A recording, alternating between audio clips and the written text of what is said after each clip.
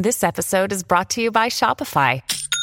Forget the frustration of picking commerce platforms when you switch your business to Shopify, the global commerce platform that supercharges your selling wherever you sell. With Shopify, you'll harness the same intuitive features, trusted apps, and powerful analytics used by the world's leading brands. Sign up today for your $1 per month trial period at shopify.com/tech, all lowercase. That's shopify.com/tech. At Evernorth Health Services, we believe costs shouldn't get in the way of life-changing care, and we're doing everything in our power to make it possible. Behavioral health solutions that also keep your projections at their best? It's possible. Pharmacy benefits that benefit your bottom line? It's possible. Complex specialty care that cares about your ROI? It's possible. Because we're already doing it. All while saving businesses billions. That's Wonder made possible. Learn more at evernorth.com/wonder. You're listening to the Dustin Gold Standard on Pain.tv. Ladies and gentlemen, welcome back to the Dustin Gold Standard. My name is Dustin Gold, and this is Pain.tv/gold. You are listening to episode 143, part 3, folks. Part 3. And we're going to jump right into this, ladies and gentlemen. This is theatlantic.com. This is an article that was published in June 2000. I found this to be a very fascinating article, so I want to share it with you. It's titled Harvard and the Making of the Unabomber. A series of purposely brutalizing psychological experiments may have confirmed Theodore Kaczynski's still-forming belief in the evil of science while he was in college. And this is by Alston Chase. And the reason why we're going to cover this is because we're going to go down the path here, folks, of exploring Henry Murray. And we'll learn a little bit about him here. He was the professor at Harvard who tampered with Kaczynski's head. And this guy was instrumental in the beginnings of the CIA. Goes on to say, like many Harvard alumni, I sometimes wonder the neighborhood when I return to Cambridge. I sometimes wander the neighborhood when I return to Cambridge, reminiscing about the old days and musing on how different my life has been from what I hoped and expected then. On a trip there last fall, I found myself a few blocks north of Harvard Yard on Divinity Avenue. Near the end of this dead-end street sits the Peabody Museum, a giant Victorian structure attached to the Botanical Museum, where my mother had taken me as a young boy in 1943 to view the spectacular exhibit of glass flowers. These left such a vivid impression that a decade later my recollection of them inspired me, then a senior in high school, to apply to Harvard. This time, my return was prompted not by nostalgia, but by curiosity. Number 7 Divinity Avenue is a modern multi-story academic building today, housing the university's Department of Molecular and Cellular Biology. In 1959, a comfortable old house stood on the site. Known as the Annex, it served as a laboratory in which staff members of the Department of Social Relations conducted research on human subjects. There, from the fall of 1959 through the spring of 1962, Harvard psychologists led by Henry A. Murray conducted a disturbing and what would now be seen as ethically indefensible experiment on 22 undergraduates. To preserve the anonymity of these student guinea pigs, experimenters referred to individuals by code name only. One of these students, whom they dubbed Lawful, that was his name, was Theodore John Kaczynski, who would one day be known as the Unabomber, and who would later mail or deliver 16 package bombs to scientists, academics, and others over 17 years, killing 3 people and injuring 23. All right, you got that so far, ladies and gentlemen. That's the setup of this mini true crime episode here. But this is a great piece. Seriously, it's great. It's a great starting place. I had a special interest in Kaczynski, says the author. For many years, he and I had lived parallel lives to some degree. Both of us attended public high schools and had then gone on to Harvard, from which I graduated in 1957, Kaczynski in 1962. At Harvard, we took many of the same courses from the same professors. We were both graduate students and assistant professors in the 1960s. I studied at Oxford and received a PhD in philosophy from Princeton before joining the faculty at Ohio State and later serving as chairman of the Department of Philosophy at Macalester College in Minnesota. Kaczynski earned a PhD in mathematics at the University of Michigan in 1967 and then joined the Berkeley Department of Mathematics as an instructor. In the early 1970s, at roughly the same point, we separately fled civilization to the Montana wilderness. In 1971, Kaczynski moved to Great Falls, Montana. That summer, he began building a cabin near the town of Lincoln, 80 miles southwest of Great Falls, on a lot he and his brother David had bought. In 1972, my wife and I bought an old homestead, 55 miles south of Great Falls. 3 years later, we gave up our teaching jobs to live in Montana full-time. Our place had neither telephone nor electricity. It was 10 miles from the nearest neighborhood. In winter, we were snowbound for months at a time. It sounds like heaven, ladies and gentlemen, does it not? That is where I would want to be. It goes on to say, in our desire to leave civilization, Kaczynski and I were not alone. Many others sought a similar escape. What I wondered had driven Kaczynski into the wilderness and to murder. To what degree were his motives simply a more extreme form of the alienation that prompted so many of us to seek solace in the backwoods? It's interesting, folks, because, if you want to escape, as I've said, to exit the system, is it not good enough just for yourself to exit the system and then to leave everyone else alone to live in the system if that's what they choose? I mean, to me, that's free will. You're exercising free will. They're exercising free will. Those that want to remain slaves, you should allow them to remain slaves. Now, you could try to encourage folks to exit the system, try to explain to them the things you've learned here and on other podcasts and books you've read, articles you've read, papers you've analyzed. But at the end of the day, if they want to do that, that's their choice. And they are exercising free will, as are you. The difference is that if the system tries to come and pull you back into the system and you're forced to defend yourself, that's a different situation. It's going to be hard enough work for you to exit the system and build a life off the grid or partially on the grid. I think that will keep you busy enough. It goes on to say most of us may believe we already know Ted Kaczynski. According to the conventional wisdom, Kaczynski, a brilliant former professor of mathematics turned Montana hermit and mail bomber, is simply mentally ill. He is a paranoid schizophrenic, and there is nothing more about him to interest us. But the conventional wisdom is mistaken. I came to discover that Kaczynski is neither the extreme loner he has been made out to be, nor in any clinical sense mentally ill. He is an intellectual and a convicted murderer, and to understand the connections between these two facts, we must revisit his time at Harvard University. Remember, this guy is a PhD in psychology, right? Or was it philosophy? Was it philosophy or psychology? Oh, philosophy. Okay. Let's continue here. I first heard of the Murray experiment from Kaczynski himself. He had begun corresponding in July of 1998, a couple of months after a federal court in Sacramento sentenced him to life without possibility of parole. Kaczynski, I quickly discovered, was an indefatigable correspondent. Sometimes his letters to me came so fast that it was difficult to answer one before the next arrived. The letters were written with great humor, intelligence, and care, and I found he was in his own way a charming correspondent.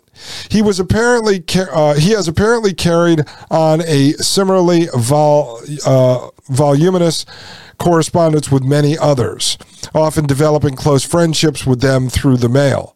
Kaczynski told me that the Henry A. Murray Research Center of the Radcliffe Institute for Advanced Study, although it released some raw data about him to his attorneys, had refused to share information about the Murray team's analysis of that data. Kaczynski hinted darkly that the Murray Center seemed to feel it had something to hide. One of his defense investigators, he said, reported that the center had told participating psychologists not to talk with his defense team. After this intriguing start, Kaczynski told me little more about the Murray experiment than what I could find in the published literature. Henry Murray's widow, Nina, was friendly and cooperative, but could provide few answers to my questions. Several of the research assistants I interviewed couldn't or wouldn't talk much about the study, nor could the Murray Center be entirely forthcoming.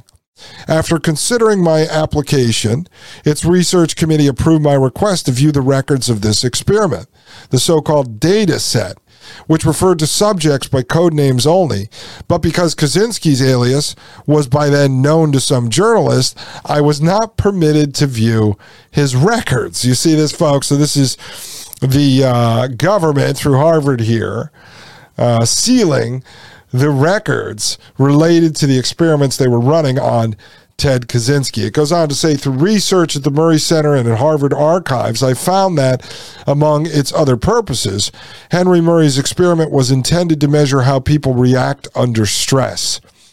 Murray subjected his unwitting students, including Kaczynski, to intensive interrogation, what Murray himself called, quote, vehement, sweeping, and personally abusive, end quote, attacks, assaulting his subjects' egos and most cherished ideals and beliefs. Remember, put this in context.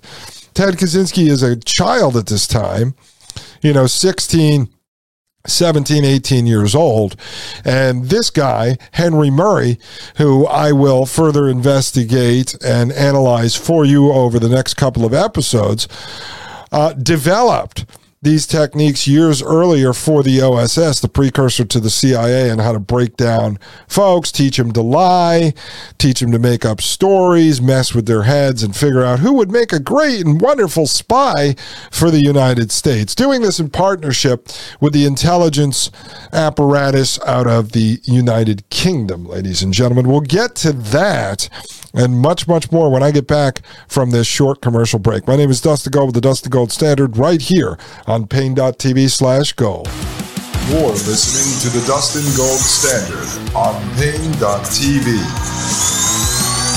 Join the discussion at Pain.tv/gold. You're listening to the Dustin Gold Standard on Pain.tv. Ladies and gentlemen, welcome back to the Dustin Gold Standard. My name is Dustin Gold, and you are listening to Pain.tv/gold. All right, folks, and just up on the screen for those of you over at Pain.tv/gold, I'll just show you this quickly. See this 565 pages? This is a document called Assessment of Men. And this was actually headed up, this experiment, by Henry Murray. And this was for OSS. Selection of personnel for the Office of Strategic Services. They're the precursor to the CIA. Headed up by Wild Bill Donovan was his name. And Henry Murray was a lieutenant colonel. And they developed, in the course of running experiments on roughly 5,500 folks, how to basically mind bend and mind break and end up figuring out who would make a great intelligence officers. And this manual here ended up inspiring the corporate world developed many of their techniques for finding out who would be the best robotic managers at companies. So we're going to get into that. I think it's really important because a lot of that has to do with mind control stuff.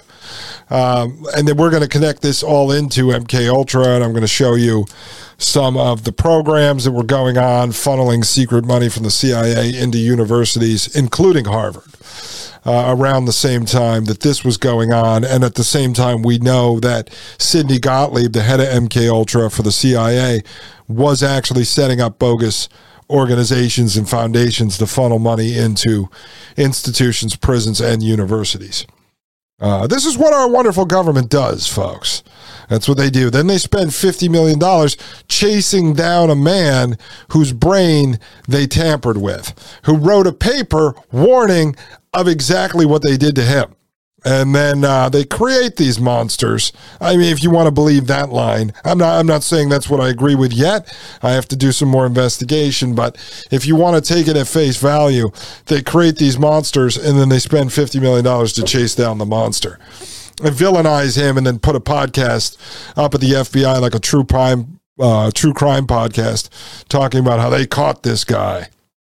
How about you created him?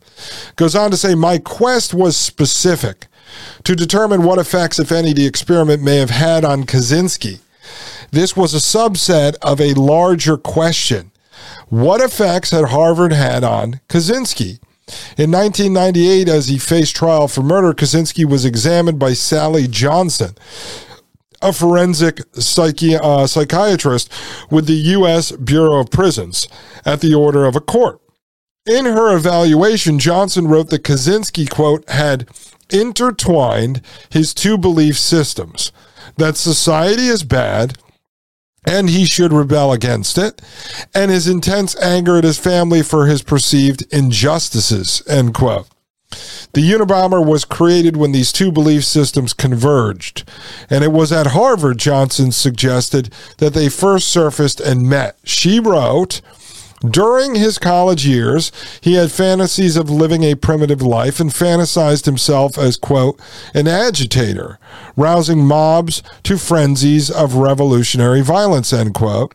He claims that during that time, he started to think about breaking away from normal society. It goes on to say, it was at Harvard that Kaczynski first encountered the ideas about the evils of society that would provide a justification for and focus to an anger he had felt since junior high school. It was at Harvard that he began to develop these ideas into his anti-technology ideology of revolution. It was at Harvard that Kaczynski began to have fantasies of revenge, began to dream of escaping into wilderness. And it was at Harvard, as far as can be determined, that he fixed on dualistic ideas of good and evil, and on mathematical cognitive style that led him to think he could find absolute truth through the application of his own reason. Was the Unabomber, quote, the most intellectual serial killer the nation has ever produced, end quote, as one criminologist has called him, born at Harvard? It's the question that the author of this article is asking. The next section here, folks, the manifesto. The story of Kaczynski's crimes began more than 22 years ago, but again, this is written in 2000, but the chain of consequences they triggered has yet to run its course. Dubbed the Unabomber by the FBI because his early victims were associated with universities or airlines, UN and A, Kaczynski conducted an increasingly lethal campaign of terrorism that began on May 26, 1978, when his first bomb slightly injured a Northwestern University public safety officer, Terry Marker, and ended on April 4, 1995, when a bomb he had mailed killed the president of the California Forestry Association, Gilbert Murray. Yet until 1993, Kaczynski remained mute, and his intentions were entirely unknown. By 1995, his explosives had taken a leap in sophistication. That year, he suddenly became loquacious, writing letters to newspapers, magazines, targets, and a victim. 2 years later, the Washington Post, in conjunction with the New York Times, published copies of the 35,000-word essay that Kaczynski titled Industrial Society and Its Future, and which the press called the Manifesto. Now, I just mentioned there Gilbert Murray. I think on the last show I said a logger. He wasn't a logger. He was head of the California Forestry Association. And what I've read is that it actually blew up Murray by accident, which we're going to research a little bit. I just happened to catch Henry Murray being the guy who tampered with Kaczynski's brain, and then one of the victims here, Gilbert Murray. Is there any relation there? I haven't gone down that path yet, but I'm going to further investigate it. I mean, I've gone down the path, but I haven't gone deep down the rabbit hole yet. Let's continue. Recognizing this manifesto as Kaczynski's writing, his brother David turned Kaczynski into the FBI, which arrested him at his Montana cabin on April 3rd, 1996. Later that year, Kaczynski was removed to California to stand trial for, among other crimes, 2 Unabomber murders committed in that state. On January 8, 1998, having failed to dissuade his attorneys from their intention of presenting an insanity defense, and having failed to persuade the presiding judge, Garland E. Burrell Jr., to allow him to choose a new attorney, Kaczynski asked the court for permission to represent himself. In response, Burrell ordered Sally Johnson to examine Kaczynski to determine if he was competent to direct his own defense. Johnson offered a provisional diagnosis of paranoid schizophrenia, but she concluded that Kaczynski was nevertheless competent to represent himself. Burrell refused to allow it. Faced with the prospect of a humiliating trial in which his attorneys would portray him as insane and his philosophy as the ravings of a madman, Kaczynski capitulated. In exchange for the government's agreement not to seek the death penalty, he pleaded guilty to 13 federal bombing offenses that killed 3 men and seriously injured 2 others, and acknowledged responsibility for 16 bombings from 1978 to 1995. On May 4, 1998, he was sentenced to life in prison without possibility of parole. Now, a lot of the research I've done, at least the official narrative, this is what it adds up to, is that he did not want to use the insanity defense because he didn't want it to hurt the work that he had published or got published in Industrial Society and Its Future. So he didn't want to be looked at as crazy. So he did try to get rid of the government attorneys, the public defenders, moved to another attorney. They blocked that. Then he wanted to represent himself. They blocked that, so he went to the point in which he ended up pleading guilty to avoid looking crazy. It goes on to say, driving these events from first bomb to plea bargain was Kaczynski's strong desire to have his ideas, as described in the manifesto, taken seriously. Quote, the Industrial Revolution and its consequences, end quote, Kaczynski's manifesto begins, quote, have been a disaster for the human race, end quote. They have led, it contends, to the growth of a technological system dependent on social, economic, and political order that suppresses individual freedom and destroys nature. Quote, the system does not and cannot exist to satisfy human needs. Instead, it is human behavior that has to be modified to fit the needs of the system, end quote. As you know, we've reviewed all this in detail over several episodes. By forcing people to conform to machines rather than vice versa, the manifesto states, technology creates a sick society hostile to human potential. Because technology demands constant change, it destroys local, human-scale communities. Because it requires a high degree of social and economic organization, it encourages the growth of crowded and unlivable cities and of megastates indifferent to the needs of citizens. So what you can look at, Industrial Society, Its Future, is a counter to the initial Technocracy Incorporated documents that we found from, the 1920s, 1930s. If I ever sat down and interviewed Ted Kaczynski, I would actually bring all that material with me and ask him if he's read that before. It goes on to say this evolution toward a civilization increasingly dominated by technology and the power structure serving technology, the manifesto argues, cannot be reversed on its own because, quote, technology is a more powerful social force than the aspiration for freedom, end quote. And because, quote, while technological progress as a whole continually narrows our sphere of freedom, each new technical advance considered by itself appears to be desirable, end quote. Hence, science and technology constitute, quote, a mass power movement, and many scientists gratify their need for power through identification with this mass movement, end quote. Therefore, quote, the technophiles are taking us all on an utterly reckless ride into the unknown, end quote. And technophiles would be technocrats, folks. Technocrats, although Kaczynski does not use technocrats, technocracy, or technocratic in his paper, Industrial Society, Its Future, as I've pointed out, which was strange why Washington Post went and put that in to their piece, basically trying to make it look like Kaczynski had actually used that terminology.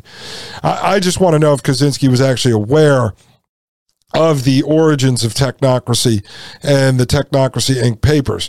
He did not have access to the internet back in 95 or 94, whenever he was writing this. He supposedly wrote it on a typewriter. Now, he was going back and forth supposedly to a library, had a lot of books, but don't know if he had access to the internet at the time. That would be something I would investigate, because I don't know if you could find the Technocracy Incorporated documents in a library back then, or you would have had to have access to the internet. I don't even know at that time if that stuff was available on the internet, because 95 was the very beginning of sort of the public side of the internet, and very few people actually published anything to the internet back then.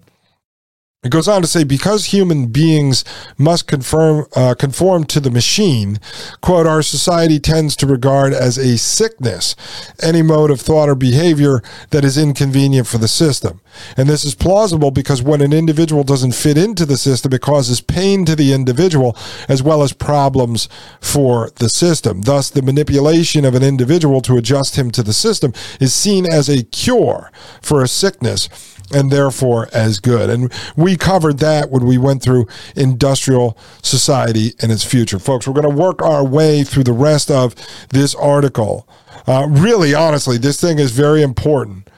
Because this guy does some great work, and it allows us to cut some corners, and then we can move on to Henry Murray. I really want to get into this stuff for you and show you the government, if you want to believe the official narrative, the government created the very guy that they're chasing around. And I really want to try to understand the mind of this man who wrote this paper, folks. It is the rebuttal to Technocracy Incorporated. I'll be right back. This is Dustin Gold with the Dustin Gold Standard right here on Paine.tv/gold. You're listening to the Dustin Gold Standard on Paine.tv. Join the discussion at Paine.tv/gold.